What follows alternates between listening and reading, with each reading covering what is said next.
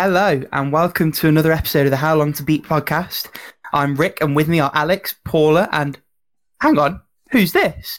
It's only our first guest of the show. Friend of the forum, and I'm trying to think of a way to get Monster Prom and MVP to fit together. They're so close and it's just not quite happening. Monster Prom VP, Dragon, aka Dragon. Sure, that works. Hey everyone! Thank you for having me. I'm so honored to be the first guest. Yeah. I mean, it only makes sense. As well as, right, Dragon? Yeah, a little bit of inside baseball. Dragon is low-key the reason that Season 2 got off the ground. Mm-hmm. So... I just gave you guys the first push. I don't say I'm the reason. We'll have a little circle jerk of thanking each other, is what we'll do. And when we finish with that, the itinerary is slightly different this week compared to what we'd normally do. So we're going to have a little getting to know you session with Dragon, call it an interview, call it a round table on the Syria-Palestine issue, whatever you want to call it. Then we're going to talk about what Dragon has beaten and retired. We're going to talk about what we're all playing. And then Dragon has come with a topic, which I'm going to let him spoil later on in the episode. And we'll finish off with the game you all know and love to know that we're about to say together. It's How long to beat the game. Oh, I hope that comes through. It didn't on It's funny. end. I think you and I, Rick, were on the same, and then Paula and Dragon were on the same. So there was two as long good as no solid one was ones. alone. Exactly. No one was alone. Almost. Dear me. So, Alex, do you want to take us away with the interview questions, seeing as you drafted them? Yes, I did. So these are basically just some of the questions that we've answered throughout the podcast. But I want to know about you, Dragon. To start off, what part of the world do you live in, and how does that affect your gaming?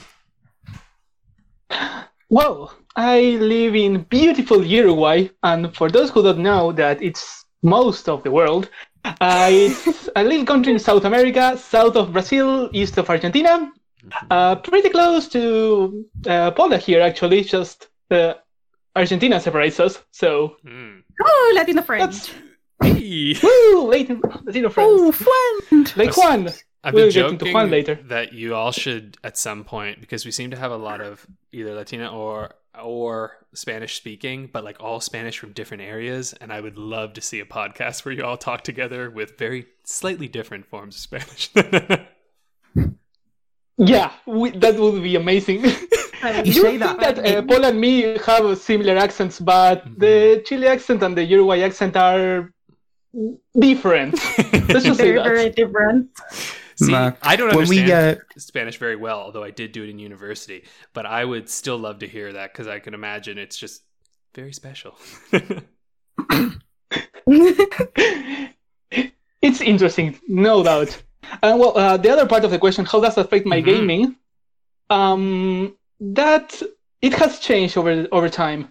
But when I was little, when I started gaming, like imagine 6 years old, 7 years old, piracy was the way of life, basically. There was no way to actually get a real game, so to speak, a cheat copy. For example, I remember I had a quote-unquote NES at home, but it's not called the Nintendo Entertainment System, it was called the Family Entertainment System. So it was more akin to the Famicom, actually. They like took the Japanese name. It actually American. It's mashed in together. yeah, basically. And it actually, the cartridges were on top, not like VHS tape. So it was the console itself was more like a Famicom. Yeah, because I know America And later got the cartridges. top loader. Oh, sorry. Yeah, but we only had the... No, it's fine. And actually, the cartridges we have are not the NES ones, the big ones are just small. Yeah, so Actually, like a I Famicom. think actually my brother took all those old cartridges with him to his house. If not, I could show them to you, at least not to the audience. But and we also had a little adapter to convert NES cartridges to play on our Family Entertainment System. Oh, so you can play like... I'm imagining any- just how top heavy that becomes then. Yeah, and also since everything was a pirate copy, basically, sometimes we got ROM hacks that were passed as real games. Like I had Mario 10. Oh my god. which was a Shaggy Chan Kung Fu ROM hack. Oh my It god. was pretty weird. Oh, that's gotta be weird because like I imagine at some point you're like growing up and then like do you remember a time when you realized that you had been playing ROM hacks, or was it like did you always know that they were ROM hacks? No, I didn't know, but Mhm. my thing was, this doesn't seem like Mario. Where 4, 5, 6, 7, 8, 9?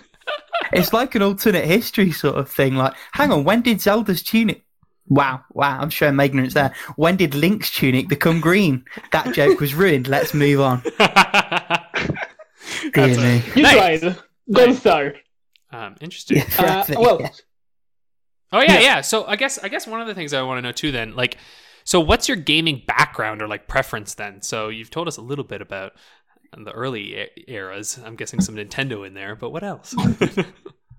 yeah. I'm on console side. I'm mostly a Nintendo person. Actually, the only console I own now is the Switch because taking it back to Uruguay, consoles are freaking expensive here. Like, imagine what consoles are retailing for last gen consoles $400 normally in your side.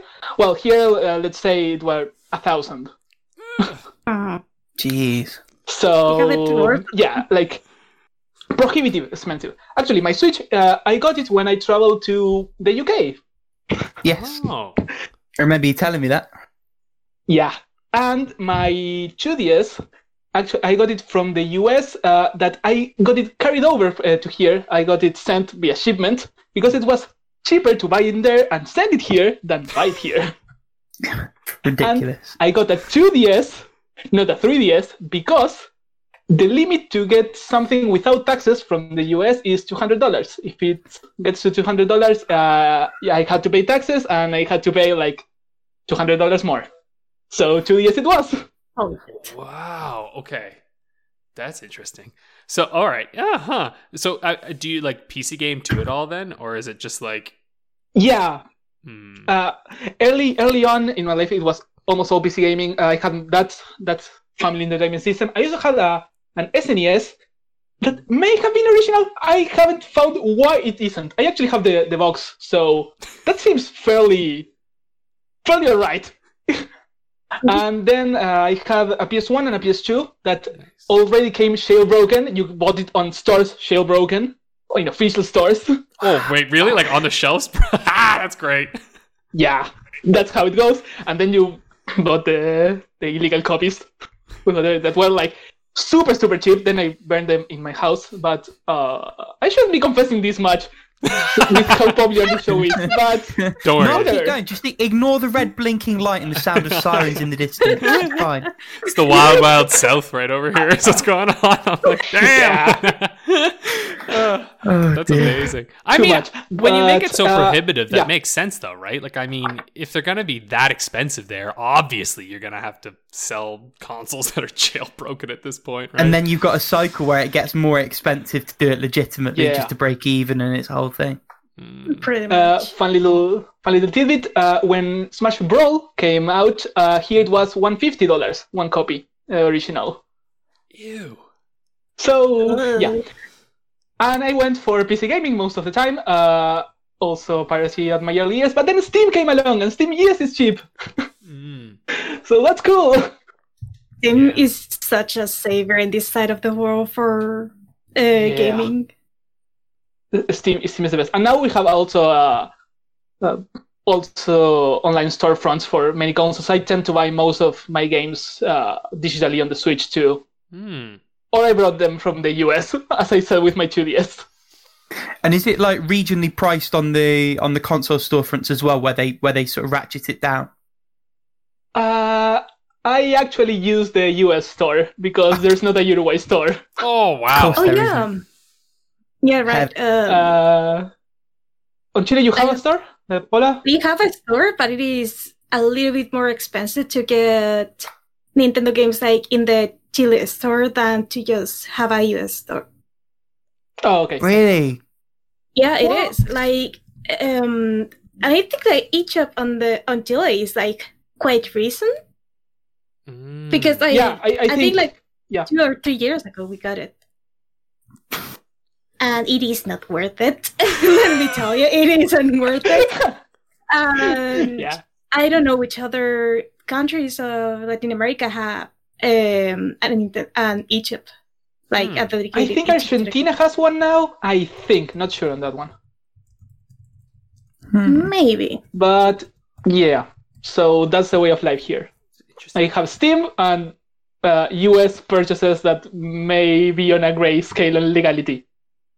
I mean, it's about as close to legal as you're going to get without being legal. Basically. I did some real quick research here, but I guess from what I can see here, basically Argentina, Brazil, Chile, Colombia, and Peru seem to be the ones who have like a limited version of the Nintendo eShop.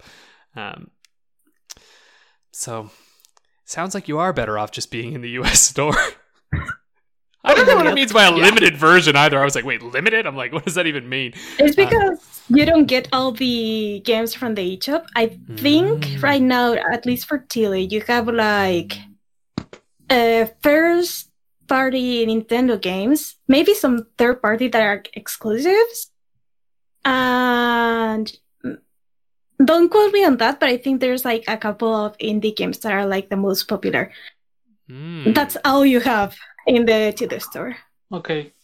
I like how Rick and Alex are like, wow, that's crazy. And I'm like, yeah, that makes sense. Yeah, it's Seems normal. I probably just says something to the position we're in, Alex. It just baffles me that like they wouldn't let you buy the games. I'm low-key struggling to get my head around. Like I get it on an intellectual level, but it also just doesn't make any sense. Why would you do that? Especially digitally. Like I do understand like physical sense, because like, yeah, all right, it's a nightmare shipping things all across the world. I get it. But like and different languages on the boxes and everything else. Yeah, that you can make a case for that. No pun intended. But digitally, I'm just like, let people buy it. You know what I mean? Like, I mean, the one thing that comes to mind is like, since software is really, really expensive over here. No, hardware is super expensive over here. Maybe they don't find it as worth it to sell Support the it. software. yeah. So, and since it is region free and you can have like an account like in any eShop, pretty much, they just may find it easier for people to do that. Honestly, yeah, probably right. And then it's probably also a way for them to just kind of be like, because I assume they just assume that like Spanish is the most common language in South America, so they just do it up in America, right? They just translate into the languages and they go, all right, here you go buy it in America and come down, right? Like, I'm sure it's their one shop fits all solution. Region free the games, put as many languages as possible onto the games, let people buy them all over. It's the same as what they mostly do in the EU store, to be fair. Most games are in English, French, Italian, German, Spanish. So if you're in one of the Poor Portuguese southern speakers. European countries, a Poland or a Hungary or an Austria, like you either deal with one of those languages or you don't. And it's probably a similar situation to you guys, where most things are going to be translated into English or Spanish, i.e. a language you can work with anyway.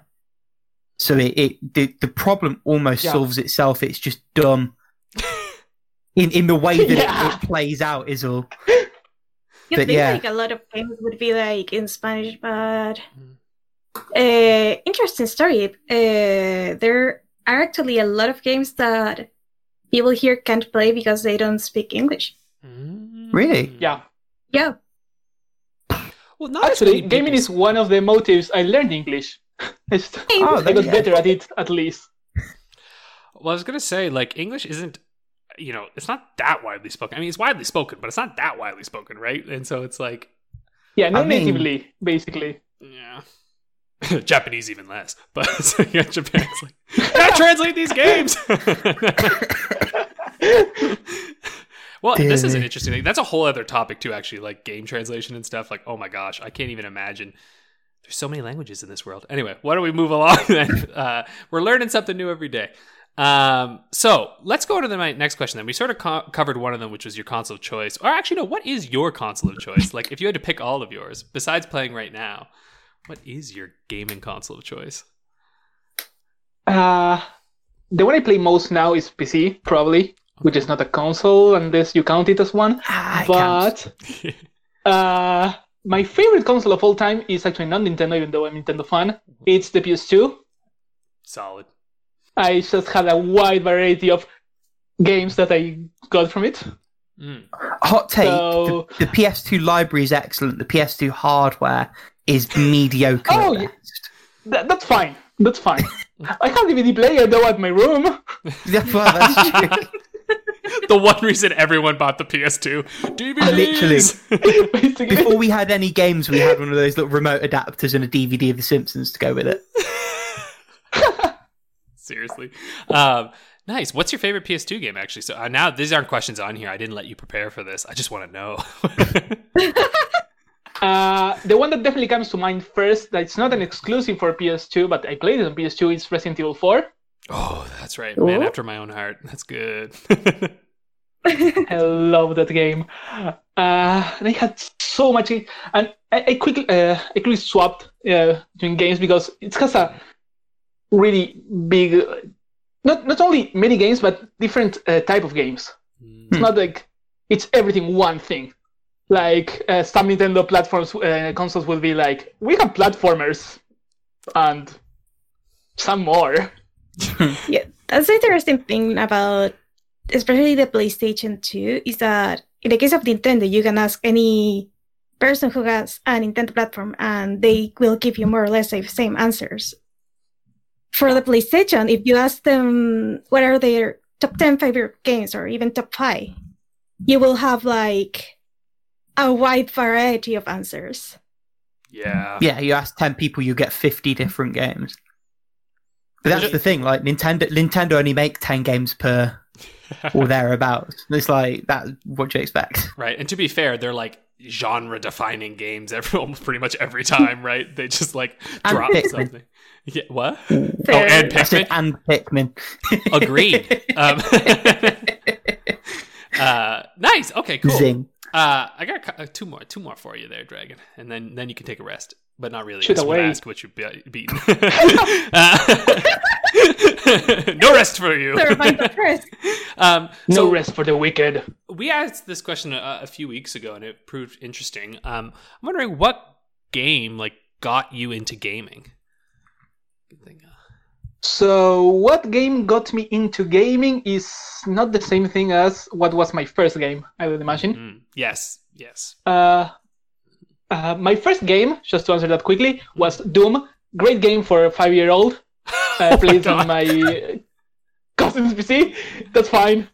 Shareware, baby. But the game that got me into gaming, I would say, was I played it on also my cousin's place.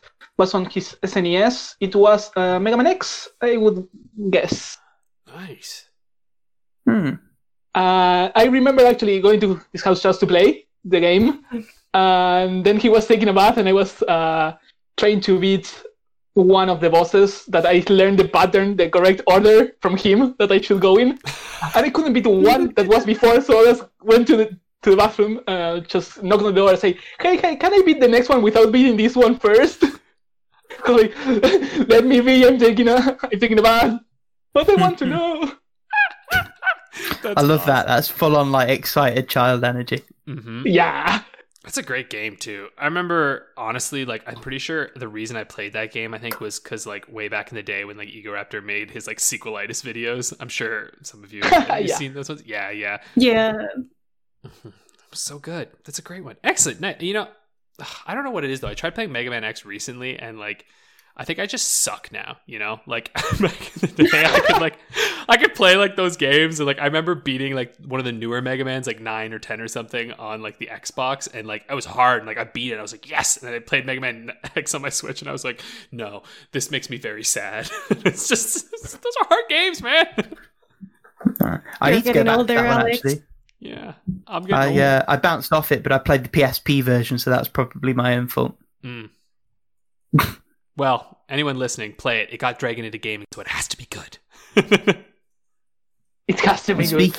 Speaking of Dragon, And, yeah. why Dragon is the last question. Yes. Why I'm Dragon? gonna steal your Age thunder, 8? Alex. That's Segue. great. That was an excellent segue. Steal it away.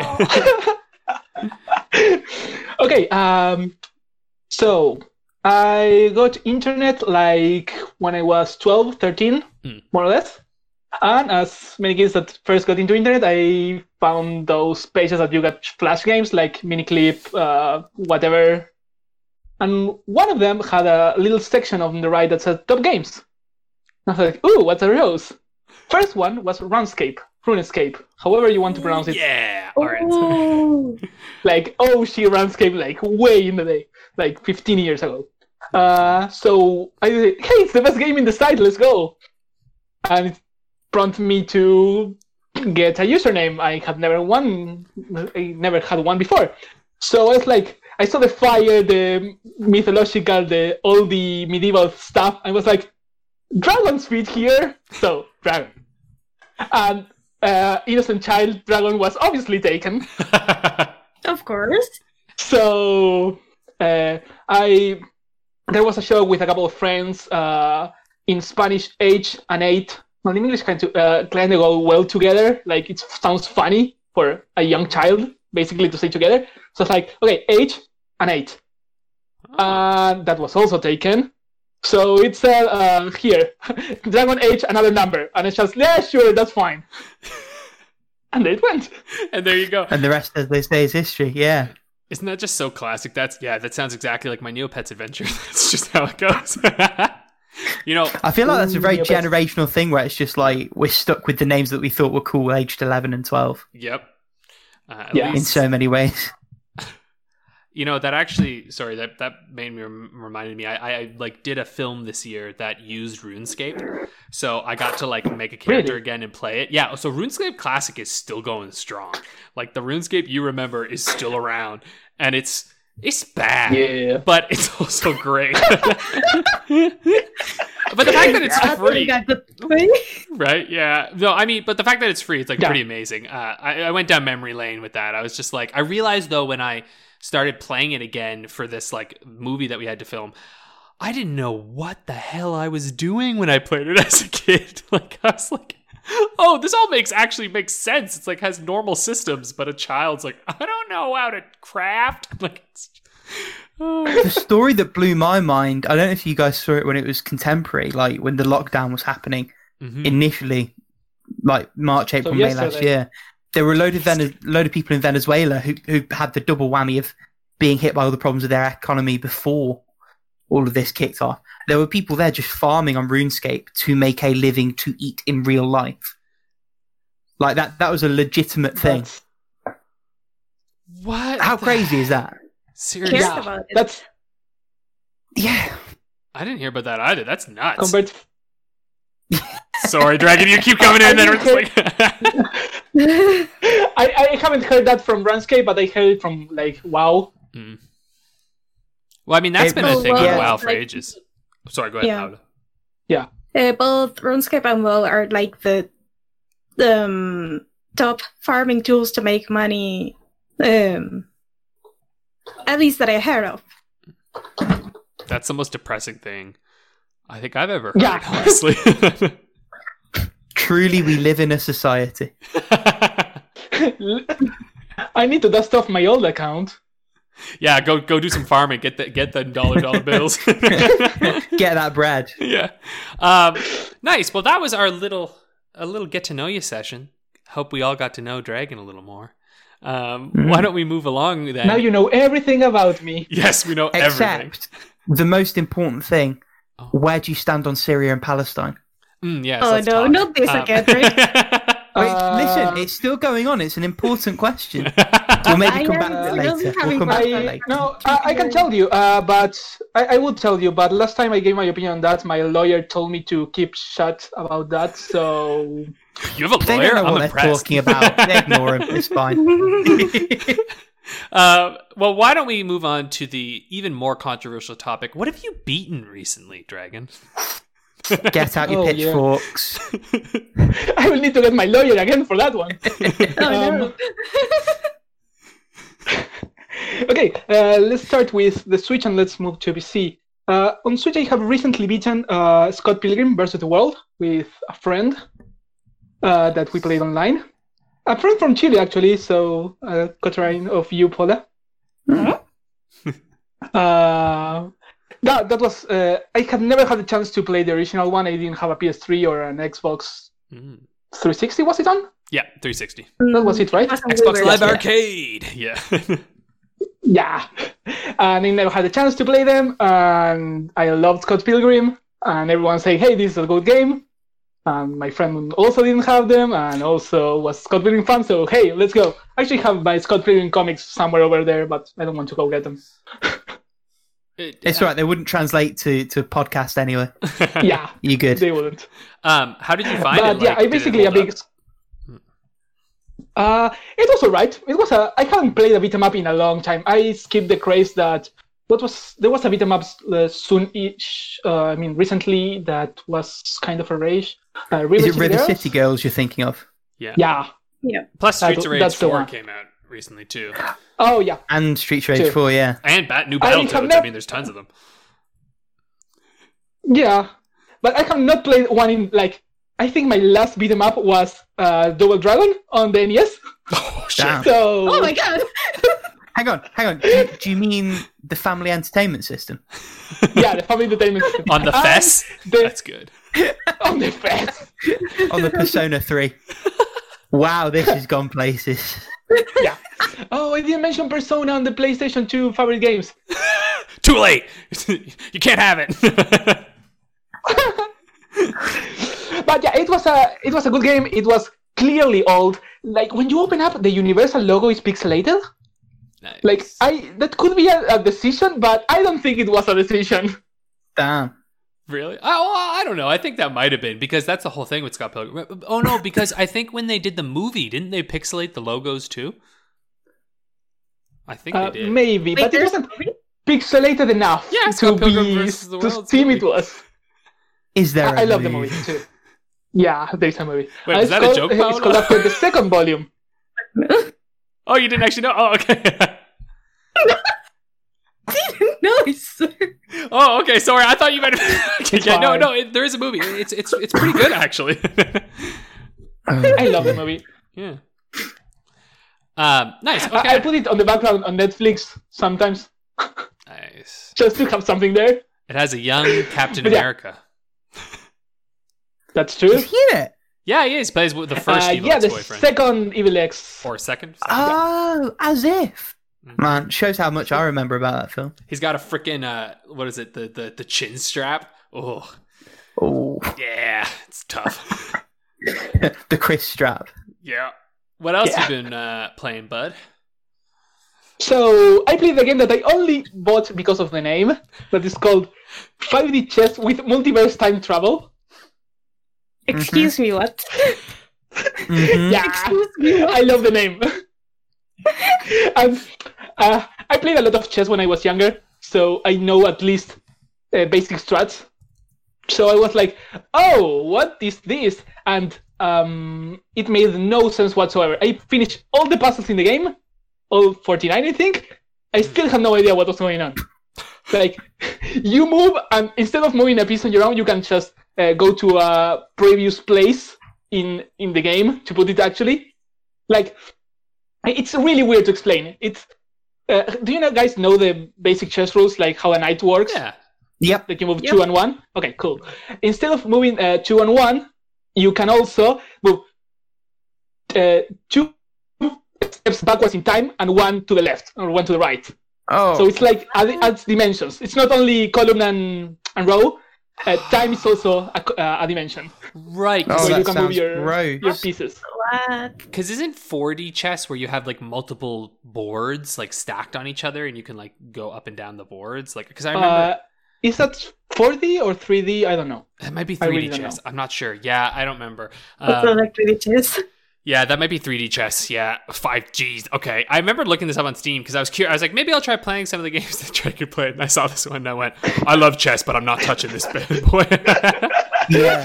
It's It makes for no anyone sense. who's listening, it's described on the Steam page as the first ever chess variant with spatial, temporal, and parallel dimensions. I just don't want to fuck with that. Oh yeah, I didn't say about the parallel dimensions, because when you travel to the past, you make a branching timeline, Oh, and that's another dimension you can move through. Oh, So Jesus Christ. your knight can go 2 times to the past and 1 to a parallel dimension, and stay in the same place in the void. It makes no sense. Fuck The worst part of the game, it's horrible. I loved it, but it's horrible. The worst part of the game is that sometimes you get in check, and there's a way you can get out of, but the game doesn't tell you how. And I just didn't know how, then just quit. Like, I forfeit. I don't know how to escape this freaking bishop checking me from 2 timelines down. Oh my god. That is checking 3 of my kings at the same time. Wow, I feel like this is probably a game that someone is like crazy good at. You know, like there's someone out there who can like do the craziest shit with this game, and then everyone else is just like, "What's happening?" Yeah, literally the Dragon Strat. I beat it. I don't know what was going on. Yeah, basically. There's actually one review on the Steam page that was also the reason why I bought it. It's still like, in normal days, I don't know what I'm doing, so I love this game because here nobody knows what they are doing. Dear me. Nice. All right.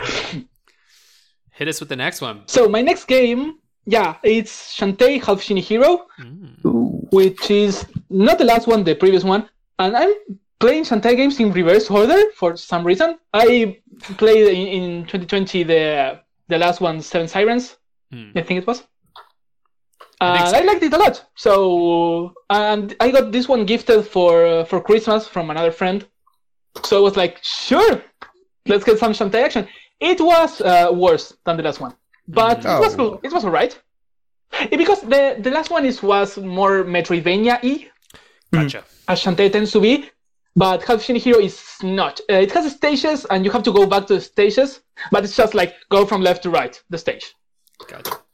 Sounds a little And you can access some passages, but it's not really an interconnected map like a big Metroidvania that I love so much.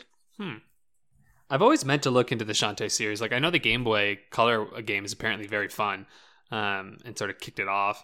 But yeah, never got into it. It's one of those series, you know, that like you see it and you're always like, yes, I heard that's good. I just never ended up touching it. Yeah. I was you last year. Hey, there you go.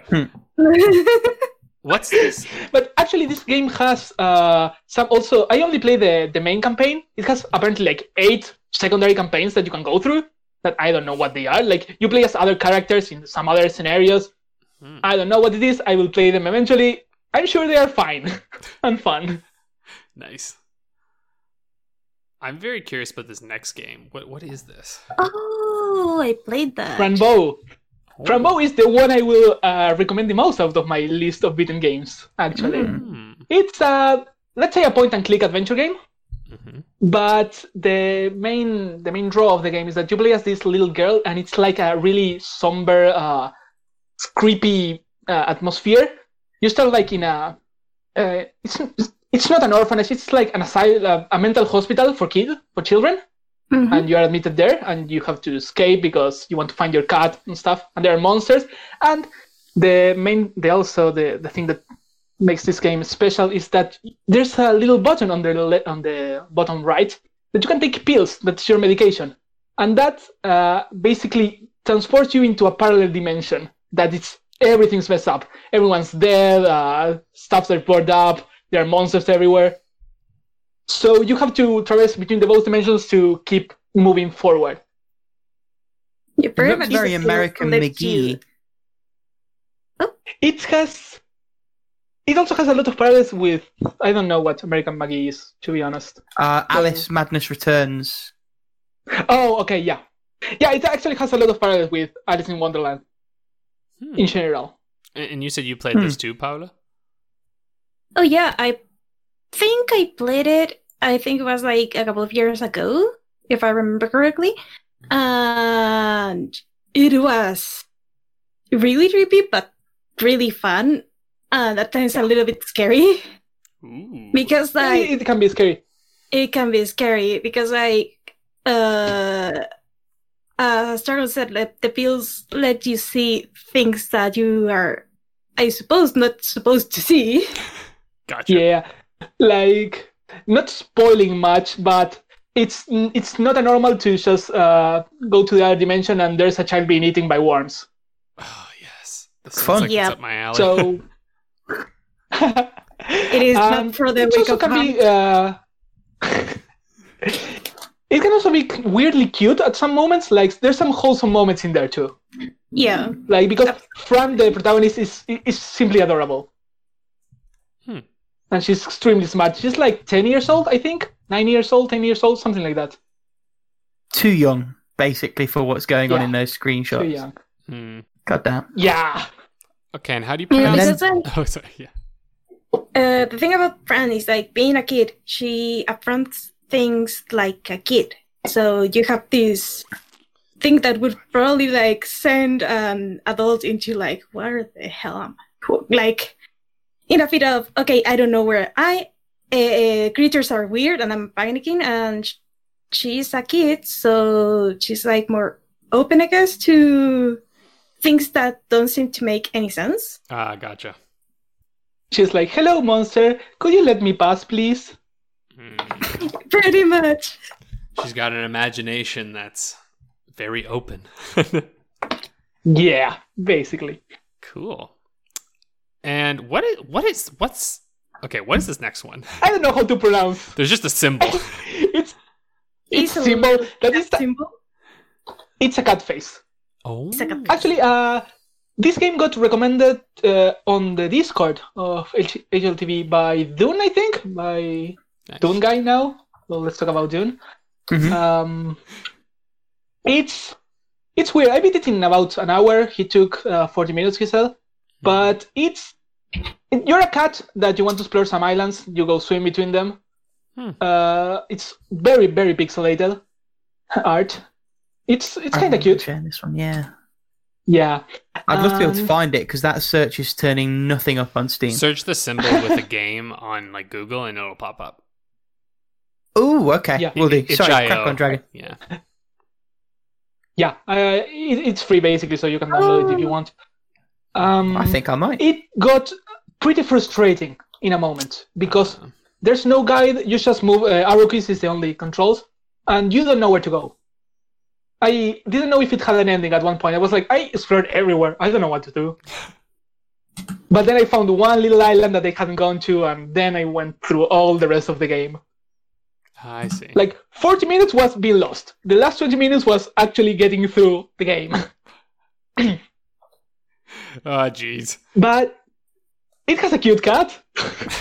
It has a good cat. Is it me, or maybe I'm crazy, but I think I saw it like at last year. Like, was it a wholesome direct with like really wholesome kidsy games? Maybe. I have no idea. Let's say better look it yes. Let's say yes. Yeah, sure, I remember. I have willed it into Solid existence. maybe. Yeah. I Nice. found it. So they've got it called Meow Mhm. on it, Okay. which is slightly more convenient than whatever that symbol was. Kitty face. There you Kitty are. face the Might, game. might talk more about that in a couple of weeks. We shall see. Nice. Well, then I think Hopefully you will get less lost. I think that brings us to our last game that we beat, which we all actually beat together. Yes. Monster Prom. Alex, how does it feel to actually know what's going on for this one? It's great. It's pretty great. You know, it's really funny. I was saying this to you guys action button review. So like, oh no, what is his name? No, he does those crazy. He got kind of like big for doing the Dragon Quest XI review for Kotaku. He does like these really long reviews. And anyway, he did this thing for Action Button reviews is this thing online, and he does these huge long reviews of games, like I mean hours long, like 3 hours. Is this the guy who did that 6 hour long Yes. review of like the 2 hour visual novel? Yeah, right. Tim I know, Rogers. I know the one you mean if I don't know the name. Tim there you go, Rogers, go on. that's his name. Yes. So there's this dating sim that kind of created the genre really in Japan, and it's never released outside of Japan, and it's called Tokimeki Memorial. And when we played Monster Prom, I was like, this is Tokimeki Memorial with monsters. Like, it's really just like that evolution of it. And like, I have to say, that game's dope. I actually bought the bundle afterwards because I want to play some with my friends too, and I want to play Oh, that camp shit. one. Yeah. Nice. But I didn't get a date, and I was sad. It's more normal than you'd think. Yeah. Well, yeah. Yeah. Dragon, you were the only happens. successful one. Woo! Dragon's My the MVP. date, Dragon I- picks a focus and just does it. Mhm. And for some reason it works most of the time. Most of the time. But yeah, it was actually pretty fun.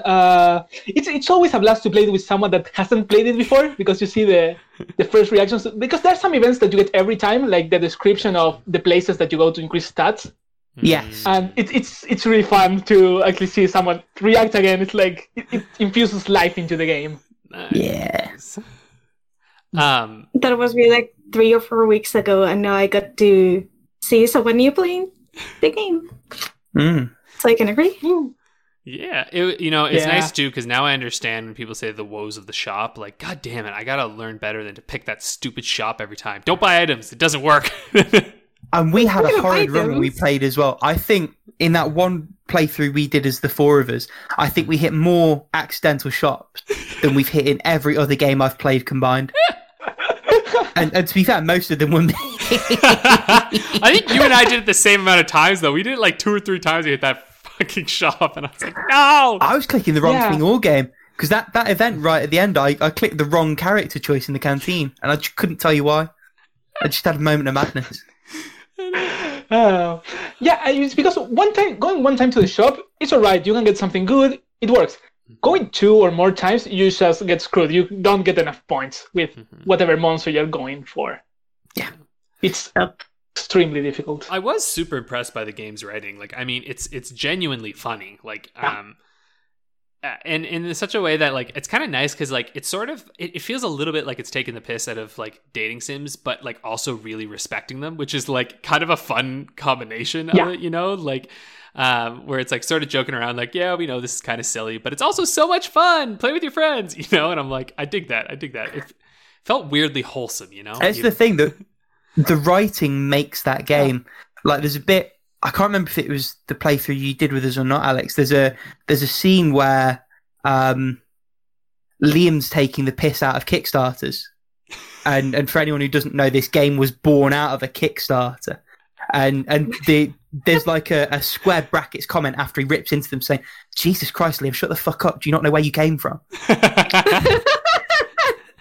And That one was the amazing. writing just nails tone everywhere. I can't think of a line that fell flat yet, no. which is truly exceptional when you think of how many lines they had to write for a game with that many choices and events and everything else. Yeah. Plus, I guess it's only bigger. In the even second one. Sorry, yeah. Yeah, and the DLC as well, because there's a DLC for the first one with 2 extra characters, which obviously is a whole other set of dialogue. I got that one. That's the one I got. Yeah, I was like, I want them all now. Next time, I was going to say, I know who's hosting next time the we'll next play with your game. copy. Yeah, we'll play with mine next time. Yes, Oh god, yes. I got the sequel too. You can learn the new stuff. Oh, Ooh. man. Juan Maybe- Maybe... Magical Latino Cat is in the sequel, so Oh, is it? Of course he is. It wouldn't be right if he wasn't. I think he's a bartender or something. I saw it in the screenshots.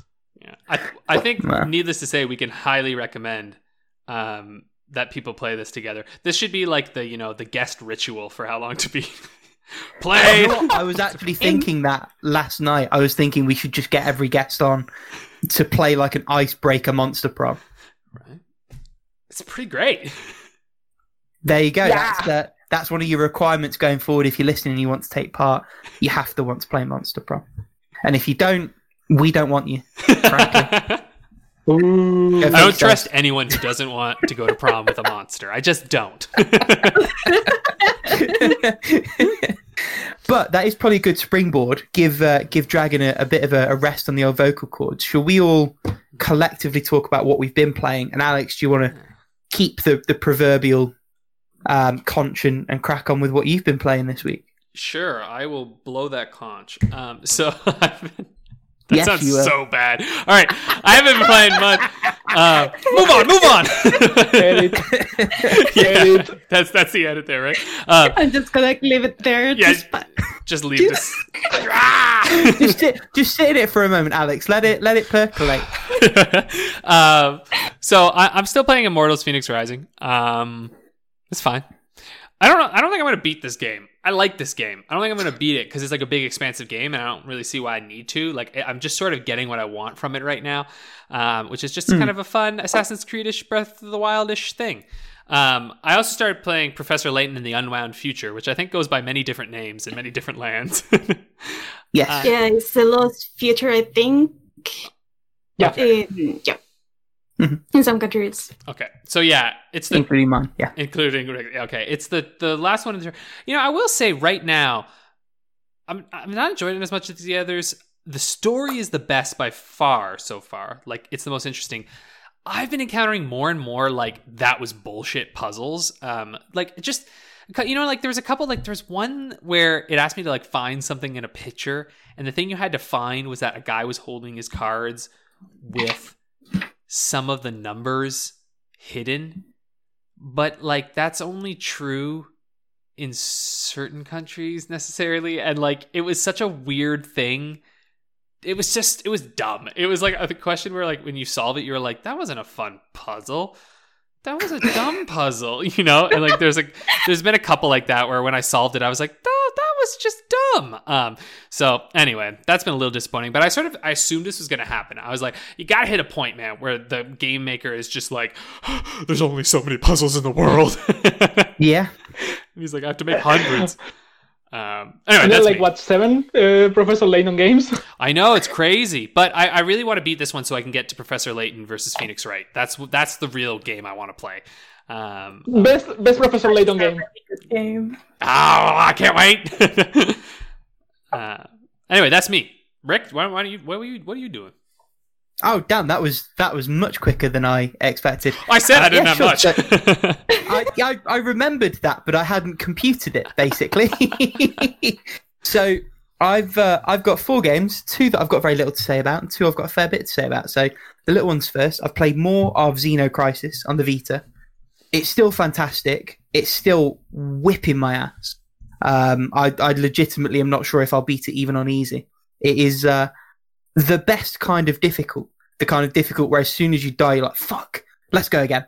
So that's great. Can still massively recommend it on any of like the 53 platforms it's on. You're bound to own one of them. And then I've just started playing Azure Striker Gunvolt on the 3DS. So it's like a Mega Man style game. It's got a slightly unique conceit where the shots don't damage the enemy. It's like taser shots, so they prime the enemy to be hit by your energy when you activate it, but that consumes MP. And it's clear that it's designed to be exploited and worked with in speedrun. I don't have that kind of understanding of the mechanics or the skill to do it yet, but I'm still having quite a good time regardless. But it's very, very early doors, so that could go either way for me. And then I've been sinking my teeth into 2 big boy games. The first one is Hades, which I think you're way off base, Alex. I think it's incredible. I don't know. I don't think it's a bad game. I think it gets boring. But anyway, keep going. Wow. Well, we'll see.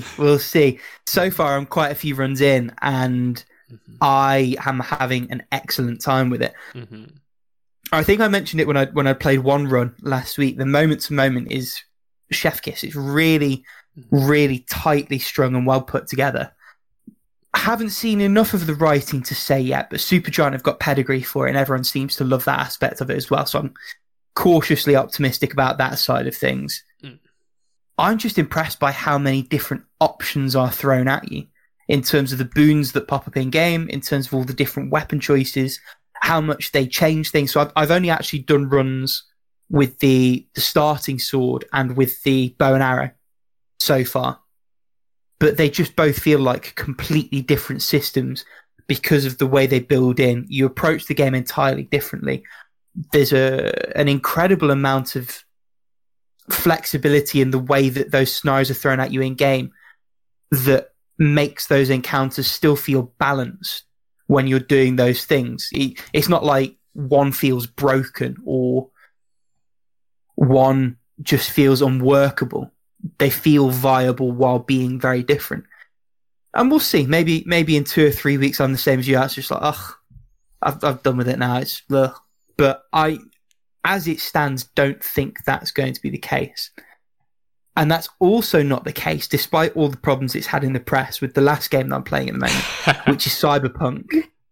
I had 20 plus hours of my weekend disappear playing this game. I've fallen deep, and while we can all probably agree it should have spent another 6 months in the oven, and there would have been far fewer things for people to complain about. And while we can agree that there's a lot of bollocks in and around the creation of that game, I am firmly of the belief that the game itself, even, warts and all, is wonderful in terms of the flexibility those systems give you, in terms of the world they've built. What a lot of people seem to forget is that kind of big, massive open world thing isn't normally as dense and as high as it is there. Even Grand Theft Auto, so much of its open plains and flat path, not that dissimilar from a Fallout wasteland.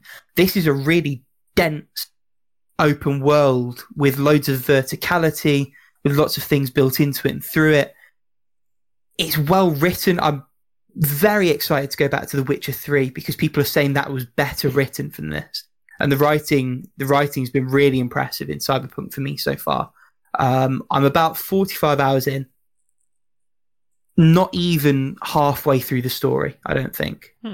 I've just been hammering all of the... There's so much content in the game, and it's good content. It's not like, climb this tower, now kill 10 of these enemies. There is a little bit of open world guff, but it's signposted very differently. And there's not really any reason to do it unless you really want to do it, or you're grinding for money or whatever. Whereas the stuff where there's proper writing and there's stuff built through into it is clearly signposted that way, and is incredibly rewarding in terms of the scenarios it puts you in, the questions it asks you to answer, the problems it gives you to solve in terms of approach. The mission I just did just before we started, a fixer calls you. They've got a client who sends drones into Night City with drugs, and someone's been intercepting these drones. Now, what you could do, if you put two and two together and say, well, Dolly, there's a giant tower here, they're probably fucking with the signal. There's a very obvious box near the top of it that you could probably just snipe from distance. And that would be enough to end the mission. Having completed it, you can see that that's something you can do in hindsight. So if you thought about it, you could complete that mission without ever entering the building. You can sneak into the building. There's a file on the computer that talks about the virus that they procured, that they're now broadcasting over these waves, and you can hack through and do it that way. Or, and this is what I did, there's a turret at the front entrance which you can deactivate, take off of its ramp, and just pulverize the 20 enemies or so in that building, work your way up to the top, and then Johnny will tell you a little bit about when they were broadcasting pirate signals on towers like this in the 2020s. And the interesting thing is, if you do it that way, someone calls for reinforcements, and I had a couple of vehicles drive in as I was deactivating the tower that I then had to snipe from off the tower. But that's just a random piece of side content that's got three completely different and completely viable approaches, broad brush. Well, you're making me excited to play it later this year when they release the season. When they fixed it. Yeah. I'm excited. Well, I mean, the irony is, having gone on about I haven't had any crashes since 1.04, this 1.11, I've had 2 crashes. But in the game's defense, both of those were after 7 hours of continuous play. Okay. Which, yes, it still shouldn't be crashing. But if it was ever going to crash, that's an acceptable time to do it. And as I've said before, the autosave is super aggressive. So I've never lost any progress, certainly not any meaningful progress. I could do a whole podcast episode just talking about how much I love this game. And I was always primed to, but it is, as it stands, and presuming it doesn't fuck up anywhere massively, it's a 10 for me. It really, really has lived up to what I wanted from it. Well, one day we will do that podcast. Yes. One day. By hook or by crook, I will do that podcast. But for this podcast, Paola, why don't you tell us what you've been playing this week before we return to the guest of honor? Okay, so I didn't beat anything this week. It's because my attention was spread like too thin among multiple games. So I'm still playing God Realize, and I'm gonna correct myself here because I've been calling it Chirogane no Kiseki, and it's Hakogin no Kiseki. So my mistake there. That's why I didn't know which game it was.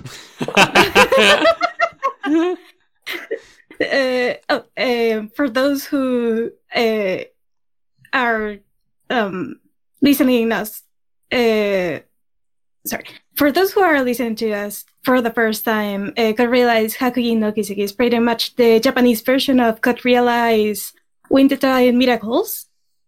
That is getting a English Switch release later this month. And it is the second fan disc, or like a sequel with fan material, material for the fans in the God Realize series.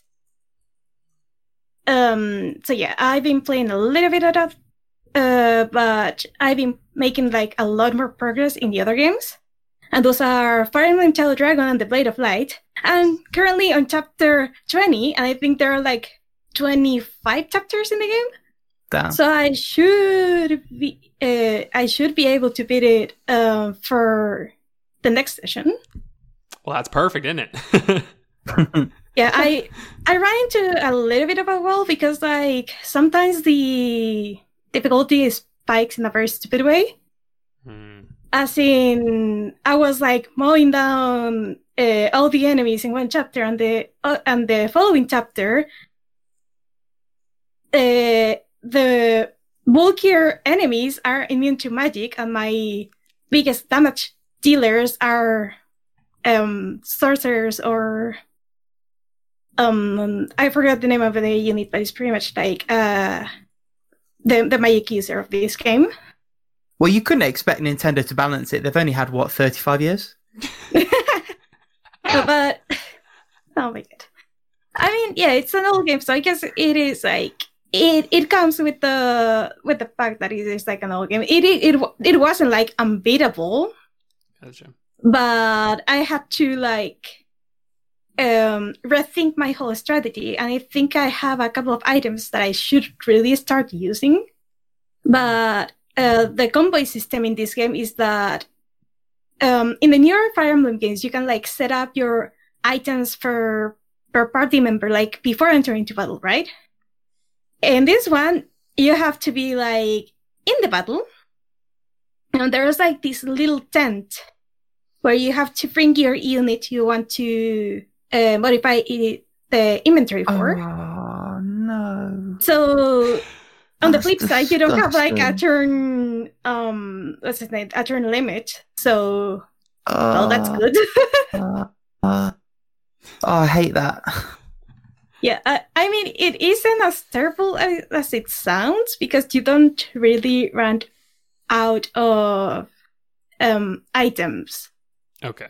Like really fast for your units. And there's also like always these little shops, and you can like directly like buy the equipment with the unit you are like in the equipment for.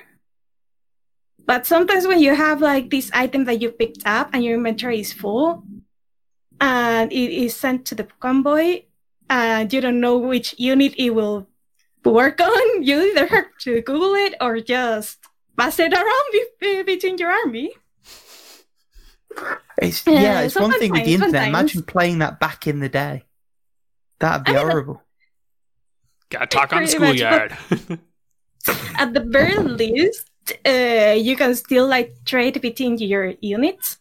So, if your archer just picks a silver sword, you can just give it to your sword user that is like nearby, hopefully. I was going to say, do they do what they make you do in the GBA one, where they have to be stood next to each other to trade? Yeah. That's for every Fire Emblem, isn't it? I think so, yeah. Yeah. I'm pretty sure in all of them you have to be next to... I know, yeah. It's like, it's annoying, but you're like, you can't throw it. You can throw it. Not safely, anyway. I mean, you're not gonna throw the sword to the guy you're giving the sword to. That would be great, though. It's just like, Catch! I got it. I got it! Kill your units. Nice. Oh, dear. So yeah, that's for Fire Emblem. I'm still playing Hakuoki, and the last episode I was like not very happy with the next character I was going for, like, in the game. But it's kind of like I don't know how the phrase is, but it's like when you're little you're like a big fan of Batman, but when you grow up the Joker makes more sense. Okay, gotcha. I kind of have like a moment of that with this game, so I was like, okay. But in the sense Keep cool now. in the sense like that, when I originally played it, I emphasized like a 0 or minus infinite with this character. But like with this replay, I was like, okay, I get where you're coming from, and it actually makes a lot of sense. But your actions are still like, but still like you can see that it makes sense under the context of what this character is going through. And it is Hakuoki takes place during a war, so Gotcha. you can't ask for morals in a war, really. The Geneva Convention would beg to differ. This was way in the past, and there's demons, so you know. I don't care. No war crimes. It's like I still tend to forget because I hope I don't butcher this, but if I remember correctly, the version where it was in like sometime in 1800. I don't remember the exact year, but it's like at that point in time, in many countries they had like cars and like more modern staff structures and ways to like make medicine or weaponry or stuff like that. And it really makes you feel how Japan was like stuck in this bubble in times at that time, because everything was still like very traditional. And one thing I can give Hakuoki is like, one, it makes you feel like the ambience of the era. It gives you like a really good outlook of some of the information or like lines of thought of that time. But it also like, even if it's probably at a lesser degree, I think, it makes you feel like how at some point in time, for the Shogunate and for the Shinsengumi, the war started going south really quick. And I feel like it captures really well like that feeling of despair, but willing to fight until the end kind of thing. It's like, I don't know, I got like this weird love-hate relationship with this game sometimes. I think I'm gonna save like the Hakuoki discussion like for next episode, because this could end up like being really long because all the things I've been the Cyberpunk and Hakuoki episode. This is where Paula gets her own Hakuoki podcast. There you go. Next week. Before we let you move on, though, I have to just question the distinct lack of 13 Sentinels Aegis Rim on this playing list. Well, let's just say I wasn't in the same place as my PS4 was for like most of the week. So, Dragon, are you good for the same time next week, yeah? I kid, crack on. So what else are you playing, girl? I see one of them here. The Legend of Zelda Skyward Sword. And let me grab my notes real quick, because I actually made good progress on this game. On this game. I don't get it. He's just more razzing on 13 Sentinels, but keep going, Paola. Ignore me. I'm just hazing. Okay. So, on the Skyward Sword, I'm trying to see where the hell am I. Okay, I went to, like, the last time I played, I was, like, at the second trial where you have to collect, like, Tears of Light, and I was like, okay, I'm out for the timing. But now, I just went through my favorite dungeon. That is the Sun Chip. So, one of the Skyward Sword's mechanics is that there's these stones that if you hit them, they will affect time around them. So you have this desert area that used to be a sea. So you have this little boat and you hit the stone on the boat, and now you're sailing in the waters in the middle of the desert, and it is glorious. And the Sun Chip is pretty much like, well, the chip in this sea of sand. And it is by far one of my favorite, if not my favorite dungeon, at least in the 3D Zelda games, because of how it takes this thing you came to know and know how to work with, that are the time chip stones, and it flips the concept a little bit on its head, and it makes you really think how every little thing you do affects the chip, not only like in the present but also in the past. And it is my favorite dungeon, but it has the stupidest looking boss.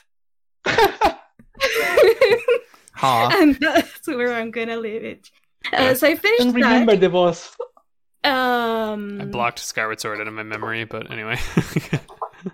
Yeah. Well, it is a pretty good game. I know people have like problems with the motion controls, but I haven't. It's like Rick's situation with the PS4 version of Cyberpunk in a way. Yeah. That wasn't my issue. It's, just... it's broken, but it's your broken. Yeah, there you go. I think my thing is like Skyward Sword. It's like Zelda games are always for me kind of like the next genre defining sort of like version of that type of game, you know, like they're always like the best of it, and Skyward Sword only felt like it was great, you know, like it was good. It's just that it didn't like seem to hold up to even games that I could play at the same time, you know. That was my issue, but that's a whole other thing. I'm glad you're liking it.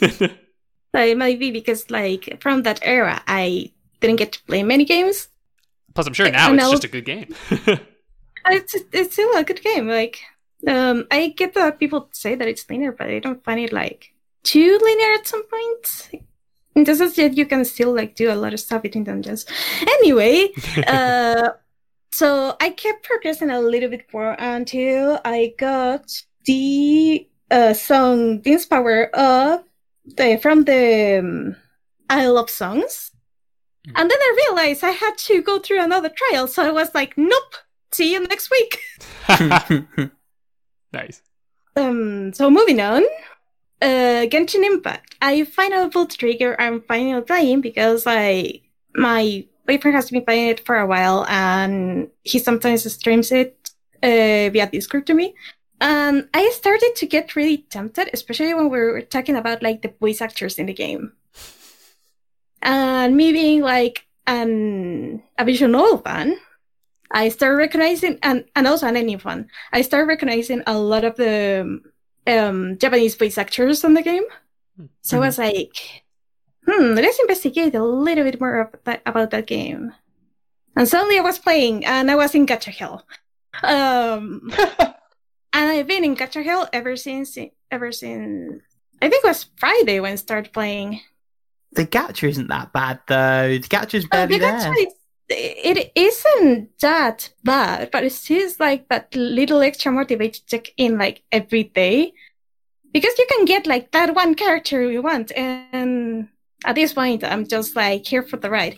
Still, like this game is like at a weird spot for me because in the exploration wise, it's a little bit like Breath of the Wild, but also it has the issue that you don't have like a way to travel faster, in the sense of you can teleport or you can walk, but you don't have like stuff in Breath of the Wild that's like the horses or chill surfing, or you just can't. There's no middle ground. There is no middle ground. That's the thing. Yeah. And also, like, it feels like it is lacking on some like bigger animals. That is like very empty, and you have I guess it is a slime that follows you around sometimes. Like, it goes like underground, and it throws something at you, and then it goes away. And it's like, the hell was that? But sometimes it feels like a little bit barren in that sense. When it is not barren, it is a lot of fun. But I kind of wish that the enemies in the lower level areas kind of scale with you a little bit. I guess it's more like a Xenoblade case, that in Xenoblade you have like different level enemies in different areas. But unlike Xenoblade, you can't just waltz everywhere as you like, because the game has been like receiving patches and receiving more of the story, and it's gonna be like this for the following 2 years. And also you need like a certain adventure rank to get to other places, and that is like a little bit of a bummer, because I like exploring, I like making mistakes and getting killed for it, because that's how I learned to play games. It's interesting when... Oh, sorry, go on.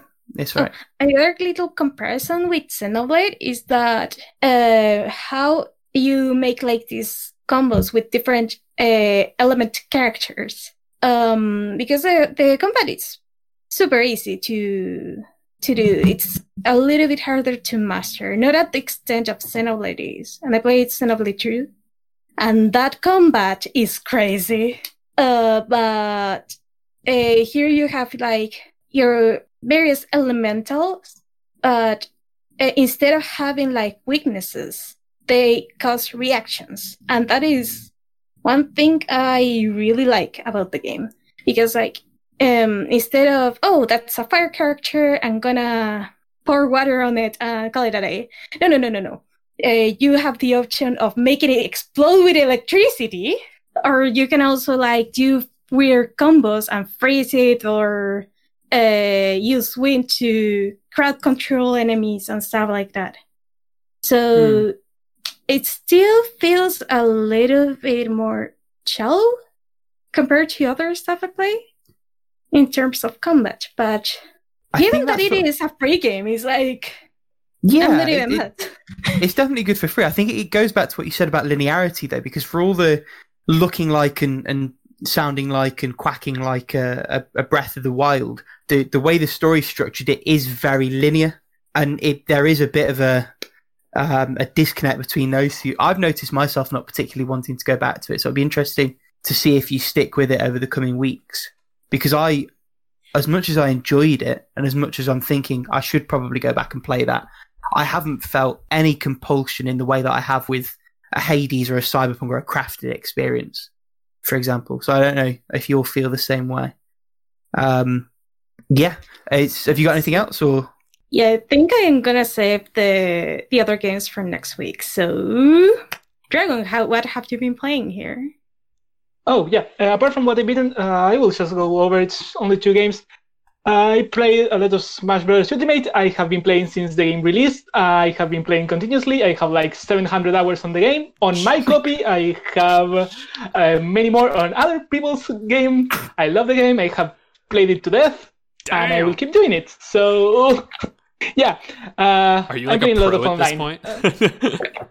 I'm trying. There's a system where you get elite status with different characters. There are 83 characters in the game. I have elite in 49 of them, so I'm doing good. Yeah, you're doing good. But yeah.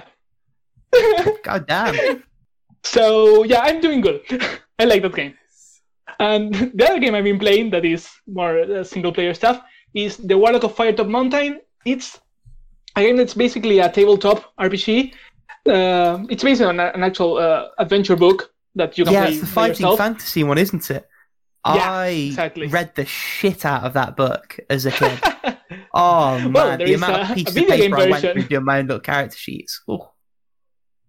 I bought this game for real cheap on Switch, so I'm interested to hear what you think about it. I'm liking it. The thing is, I have never beaten it yet. I have done like 4 runs with different characters. Mm-hmm. It's pretty good. It changes every time what each character does and can do, but the places you travel through are the same. Mm-hmm. So sometimes I know, like, in this labyrinth I just go left and straight right. If I want the optimal path with the least encounters. Which you do. Yeah, when I want to beat it, yes. But when I want to explore the character and what they do with certain rooms, for example, I'm playing the guy, the monk that wants to scourge the place for all evil, and I know there's a giant group of corpses over there. Yeah, I will go to see what he does, like that sort of thing. Mm-hmm. But yeah, it can get repetitive because you know what's going to happen and what's the next place you will see. But the game is fun. I have played for 4 hours, I think, so far, and I did 4 rounds or so. I don't actually remember the numbers, but it's good. I want to beat it someday. I think I got pretty close last run with a guy that was illiterate and I couldn't read, but it wasn't a problem because I knew what everything said. Nice. Oh dear. With that, should we move on to the topic/question that Dragon himself brought to us? So, Dragon, take it away. What's your question for us? Oh, yeah. My question for all of you is, what is a good game or game characteristic to ease someone into the world of gaming? So, basically, what this question came from is that I've had some friends and close people to me, family members, that were not at all into gaming, and I wanted to share with them this part of me that is really important to me. Basically, I spend all my free time basically playing games. So I wanted others to know about the world. So I've had some successes and some failures on introducing them to the games, and I want to know what all of you think about it. Ooh, can you tell us really quickly about those successes and failures just to frame the conversation? Yeah, sure. For example, some friends that haven't played games, I had a friend on the last place I worked at that we played games during lunch on a Wii system that we had laying around. Mm-hmm. And I introduced him. He didn't play games, so we just say, "Hey, let's all play Mario Kart together." And it was like the Wii. We have the Wiimote that you can just control as a wheel. It was like, yeah, they get it immediately. They just have to press the 2 button and go. And everyone loves we Mario say Kart. Like, okay, the first round, let's not use that many items on them. Let's just let them figure it out, and then we keep progressing. And they like the game, and then we move out to the harder stuff. Sometimes it just doesn't work because people don't like the games themselves. It's I think we should probably try and think of people around our age group. The only reason I say this is my notable failure in this area.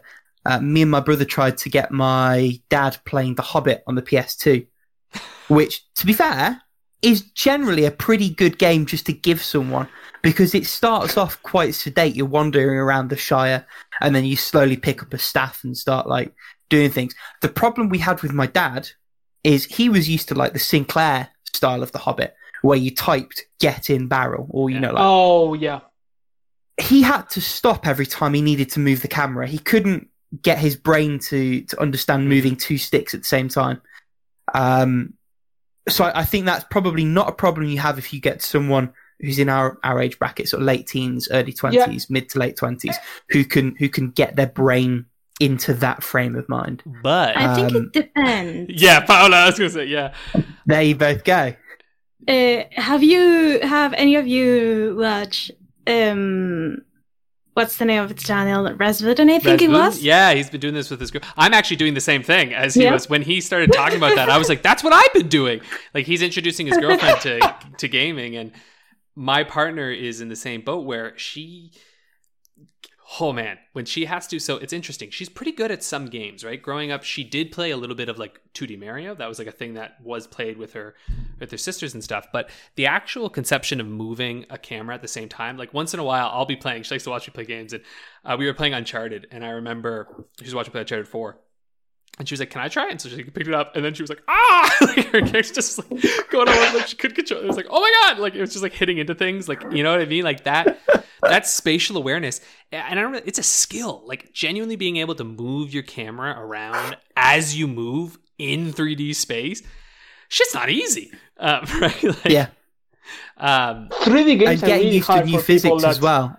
I've noticed that with Yeah. friends who've played Rocket League for the first time, Mm-hmm. because those physics don't feel like they might immediately look like they should.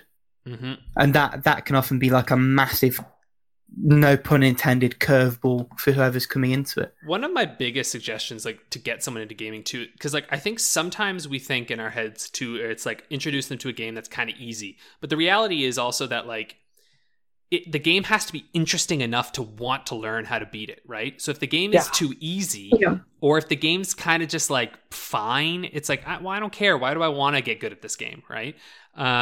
Whereas I think some puzzle games are really awesome entrances. Like starting with things like, honestly, I know it's basic, but genuinely, depending on how new they are to games, like sitting someone down with Tetris is like a really good way to get I them knew you were going to started. say that. Honestly, Yeah. though, Tetris, and then like my Yeah, I girlfriend and don't disagree. yeah, we went to Puyo Puyo too. Actually, that was one that like on the Nintendo Switch Online, and she was like into that game. And to the point was, it's funny. Like I was always beating her in Puyo Puyo, but then we started playing Tetris. Was it Tetris Effect, the new one that was on Game Pass that you can compete, and she fucking beats me now. And I'm good at Tetris. All right, I win. I have won many games of Tetris 99, and like I'm good at this game. Damn, I she forgot got that was good. the thing. Oh, I play They Tetris made a 99 Tetris all Battle the time. Royale. It's I've hidden incredible. that in my head. It's incredible unless you get a ton of Japanese names in your game, and then you're like, "Oh no, I'm gonna die!" Because they're very, very good. They're very good. Oh, man. But anyway, like, Speaking of... sorry, Go Paola. Yeah. That fun fact, my mom, it is very hard to get her to pick up a controller, but from what I've heard, she actually loved to play Pac-Man back in the day. Okay. So maybe like I was thinking like more 2D games or games that you don't need to Arcadey. move the camera around as much. I would like good entryways to people to play video games. Yeah. It also depends on what kind of games they want to play, because like if they want something more like relaxing or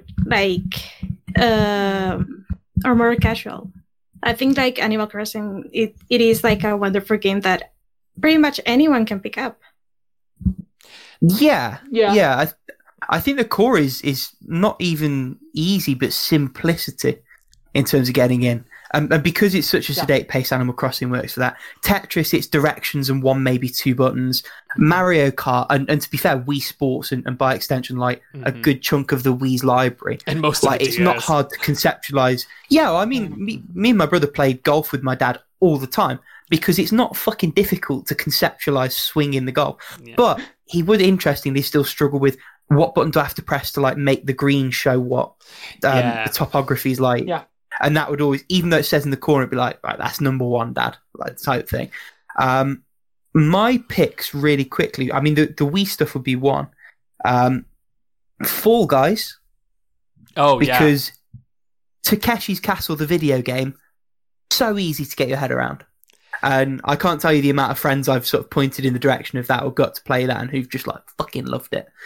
I have to say, too, just to jump in quick, that game, because I started playing it with my partner, that's actually one of the games that it started to teach her how to use the camera as well as stuff. Because when she started it, she could only just move forward with it, right? It was like there was no extra camera movement. But then after a while, I was showing her, I was like, see, hun, if you move the camera too, it's going to make it a little easier. And so like it took a while, but like eventually she started to like get control of that. And because it's such quick bursts, it's kind of gratifying when you get good at the camera because you get better at the game, right?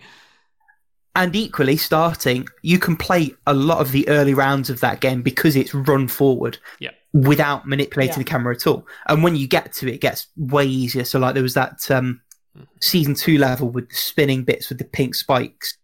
And if you tip your camera all the way forward, you can see what's coming, and they're just a fucking cakewalk. But so that there's a gradient in there. The other one as well, and I know it's one, I don't know if you've played it, Dragon, I think both of you have, A Short Hike. I think that would be an amazing game Yeah. just to sit someone new down with for an hour and a half and just say, come and thank me when you finished, sort of thing. I think I think it's an excellent game to give to someone who isn't familiar with the medium because it's so easy to grasp. It's full of charm. There's not really many inputs. And because there's no combat, it's all at your own pace. So there's no like, what the fuck am I doing sort of thing. Like, Yeah. I think that game's You perfect. know what game I have had an unusual acceptance rate that I didn't think it was going to? Papers, Please.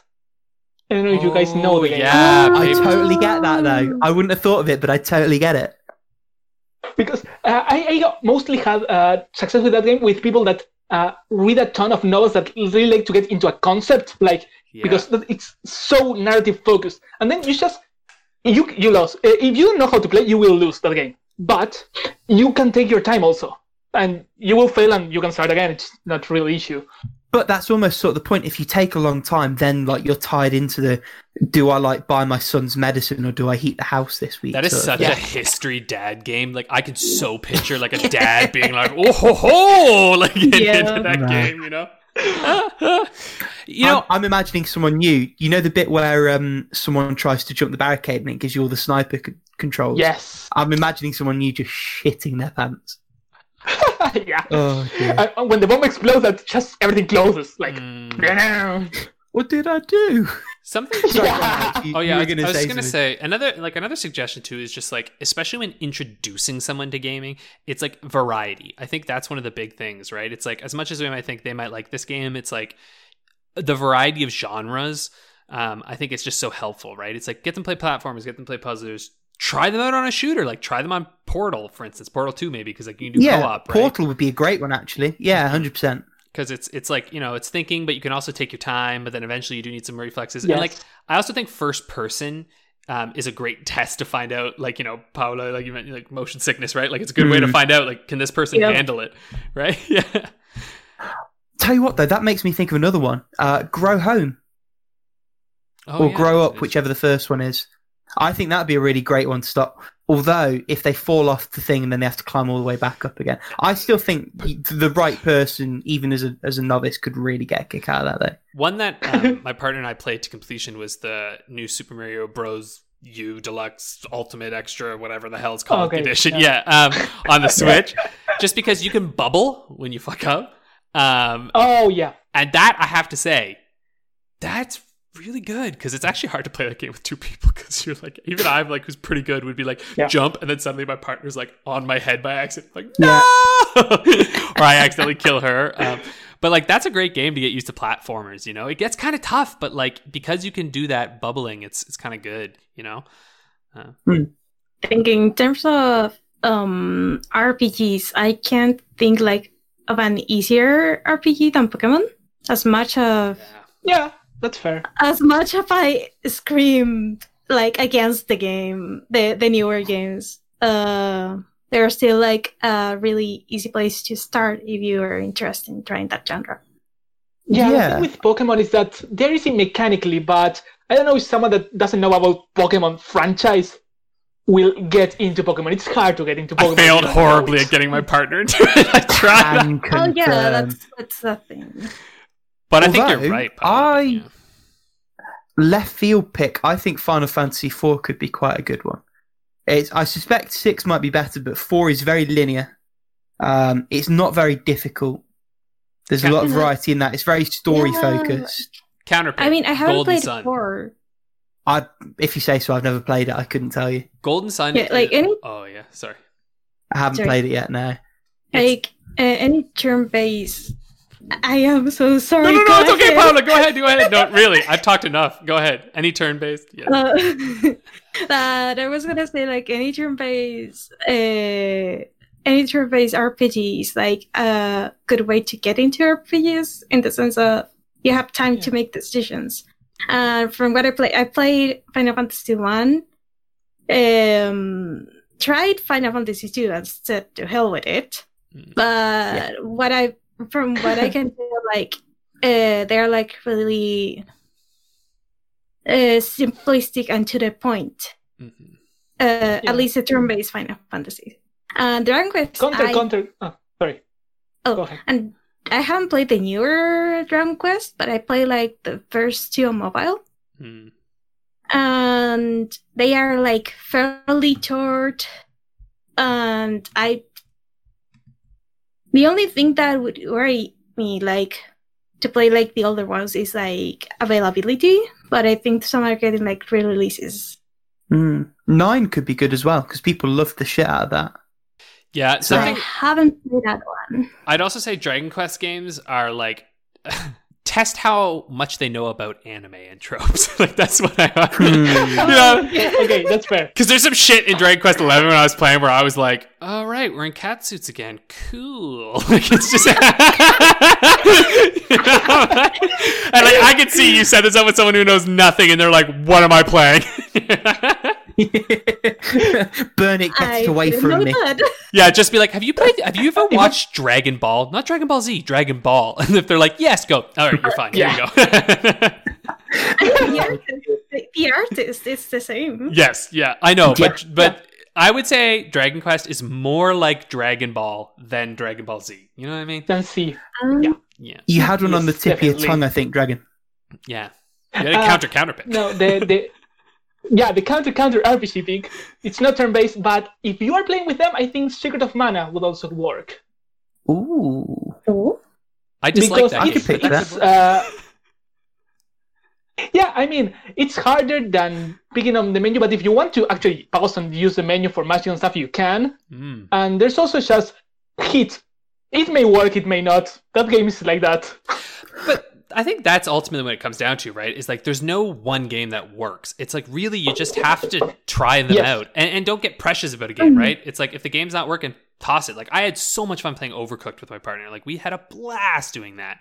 And it's like, and then eventually she loved Animal Crossing, you know, like it just kind of depends what click. Actually now she's really into Ring Fit with me. Like they're both really fun, you know, like you just never know what's gonna click and what's not gonna click. And don't and don't discount the joys of having someone sit and watch you play a game too, because I've discovered that is very enjoyable for a lot of people. I mean, Twitch, right? I was literally about to say that. Yeah, there's or you don't need to watch. Maybe you just want to hear some schmucks on the internet talking about their pick. Hey! With that, should we move on to the greatest game ever made? Wow, Paula's low-key shelved 13 Sentinels, but I guess we could settle for how long to be the game. Nice. Let's do it. Butcher that. Okay. Should I do this one, or do you want to do this again, Paula? Do you have it ready? I'm almost ready. Just let me do the modifiers. Hidden stats. Okay, are you ready? You bet. No, but go ahead. Lord of the Rings: The Battle for Middle-earth. Oh no! Is that the PS2 one? Yep. No, this is a battle. Well, yeah, but it's a PC game. This is an RTS. This is a real-time strategy game. Yes. It is. This is like God. Empire at War. This like the Star Wars one. Yeah, it's an RTS. Ah, Lord Almighty! I had this on my PC. Battle for Middle-earth 2 is a much better game, but Battle for Middle-earth is a good game. I remember the box art. Oh, it's the first one. Yeah, this is the first one, right? Yeah, a real-time strategy video game. I don't know about the first one. EA Los Angeles. Yeah. RTSs are insane though, because it's like, how do you even count the time? I don't know how long these are. I have no idea. Usually kind of like for like the main campaign and stuff like that. Yeah, I can't remember. Something about online servers. I legitimately think we maybe want to re-roll that. Do we re-roll and pretend it's never happened? If you're happy to edit it out, then yeah, 100%. I mean, we have more obscure games though. It's not even that it's obscure. It looks like it was online only. It wasn't on PS2 at all. It was Windows only. And it talks about the official game servers were permanently closed. I don't know how much of a single player component there was. I can't remember if there was a single player component to this one. Hold on. Let me. There are. It says the good and evil forces each had a campaign. I take that back. Yeah, there was a campaign in this game. I don't know. I say we go for. That box art brings me back. Yeah, don't let me bitches out. Let's have a crack at this one. No, let's do it. Yeah, shit. Okay. I remember this campaign. I don't. Never played it. Yeah, I did play it. I was a major Lord of the Rings nerd, like hardcore. Right, well, everybody type their guesses into the text. I'm going to think about Age of Empires and say the same. Oh yeah, shit. What was Age of Empires? Oh no. Okay. The thing is about Age of Empires, the 3 games have very different length campaigns, so Yeah. it's the same for Warcraft. And when the does question this is, game come does out? Maine consider this to be just the one campaign or both the campaigns? Wow, that's the beauty of this show. You Who don't know. knows? I have You no said there idea are 2 campaigns? at all. Apparently, both the good and evil forces of Middle Earth have their own campaigns. Yeah. Yeah. That is I'm a guessing- very interesting piece of information. Thank you very much. Yeah. Yeah, right? I mean, I think that's an important piece of info. Oh, I've revised my times way down. Actually, thinking about Yeah. I won't talk about numbers. it. Not yet. Not until we're locked in. Which year is this game from, though? 04. It's 04. It's an old game. 04. Okay. Oh, But not that old. Well, 15 years old. 16. It could legally join the army in the UK. Oh, yeah. Or actually 17, I guess, technically. Sorry, yeah. Because 2021 now. Oh, boy. Wow, we're taking a while to figure this out. I just... Yeah. Jesus, I don't know. I'm not going to get this It's a right. rough one. I'm not going to get this right. Yeah, I feel like the 2 campaigns makes it trickier as well. That's just like why- you're saying. I feel like I'm At least- underselling this. Like I think I'm on the too low end, but then I'm worried that I'm not high enough yet for. All right, are we ready to do this? I am. Sure.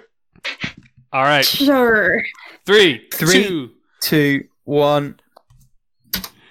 So The times are all over the place. They Yeah. are actually as well. So I've put 8 hours main, 14 hours main plus. I've got main Alex 7 put- hours, main plus 18 hours.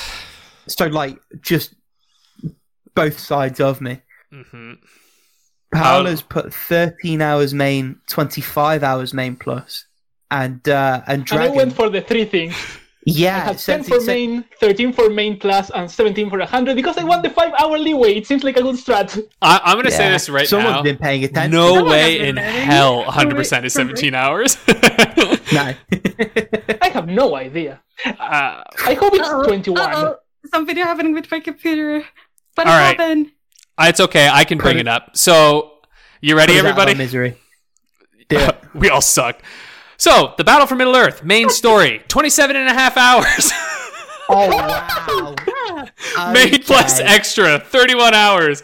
Completionist, 39 and a half hours.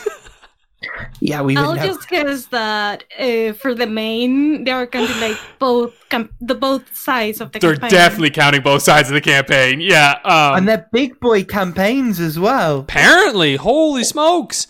I remember this game a bit though. Like you were on kind of like a map and like you had to go to like main missions, but you had to fight skirmishes along the way to like stop people from like invading, encroaching your territory. Oh. Yeah, it was a really, really good game. Like honestly, I really enjoyed this game, but it's a bit of a toughie. Hang on. You yeah. knowing that still put 7 hours for the main.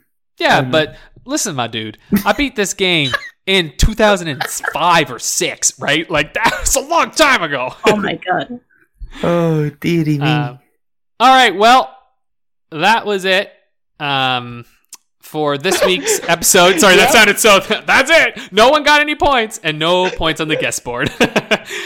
Means I'm still in the lead. That's Still in the fine lead, by yes. me. Rick at 20, Alex at 15, Paola at 10, guests at a lowly 0. Sorry, Dragon, you tried. Hey. This was a tough one. You guys can make up for it. I cannot.